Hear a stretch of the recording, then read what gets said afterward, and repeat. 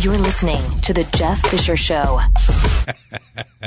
I have a lot of stories about food. I know. Everywhere I turned in the past week or so, it's been about food. It's been unbelievable to me. I watched a guy set the world record for eating bacon. I posted it on Twitter. It's amazing. Get this. Now you think, okay, I could eat a lot of bacon. And I can. And I'm not a speed eater. I've told you that before. We've been through that before. I'm more of like the long-distance runner eater, not the speed eater. The sprinters is this guy. Me, I'm like the Kenyan of eaters.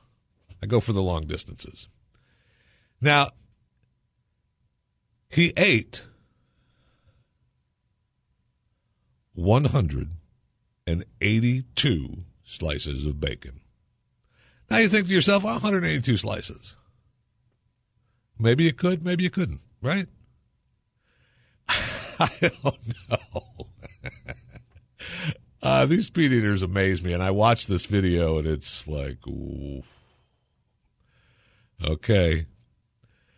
182 slices of bacon in 5 minutes.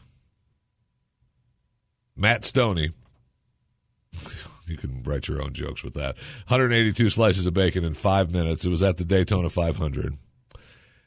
He is ranked second in the competitive eating by Major League Eating, the sanctioning organization of the sport. So they had him on plates, and you can go Smithfield Bacon, and the King, Richard Petty, gives him his prize.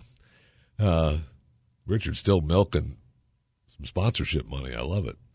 But 182 slices of bacon in 5 minutes. And after the first, 3 or 4 plates, you're starting to think, oh, that's enough bacon. That is enough bacon. And he just keeps piling it in.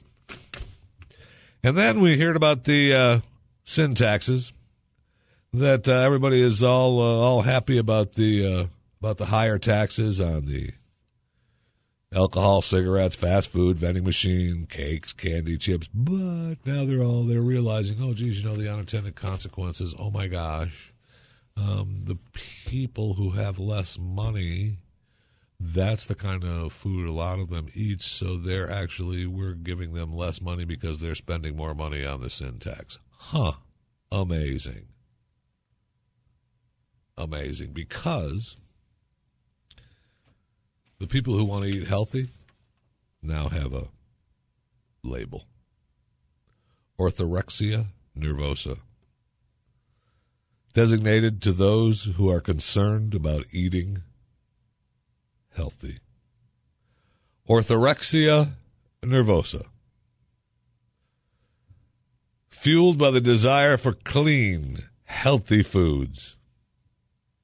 Those diagnosed with the condition are overly preoccupied with the nutritional makeup of what they eat. Now, you know people in your life that are suffering from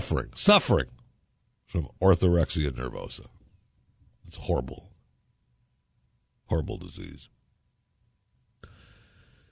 Now, hopefully someday we'll be able to have some sort of medicine that will cure this disease. I don't know, a chocolate cake pill.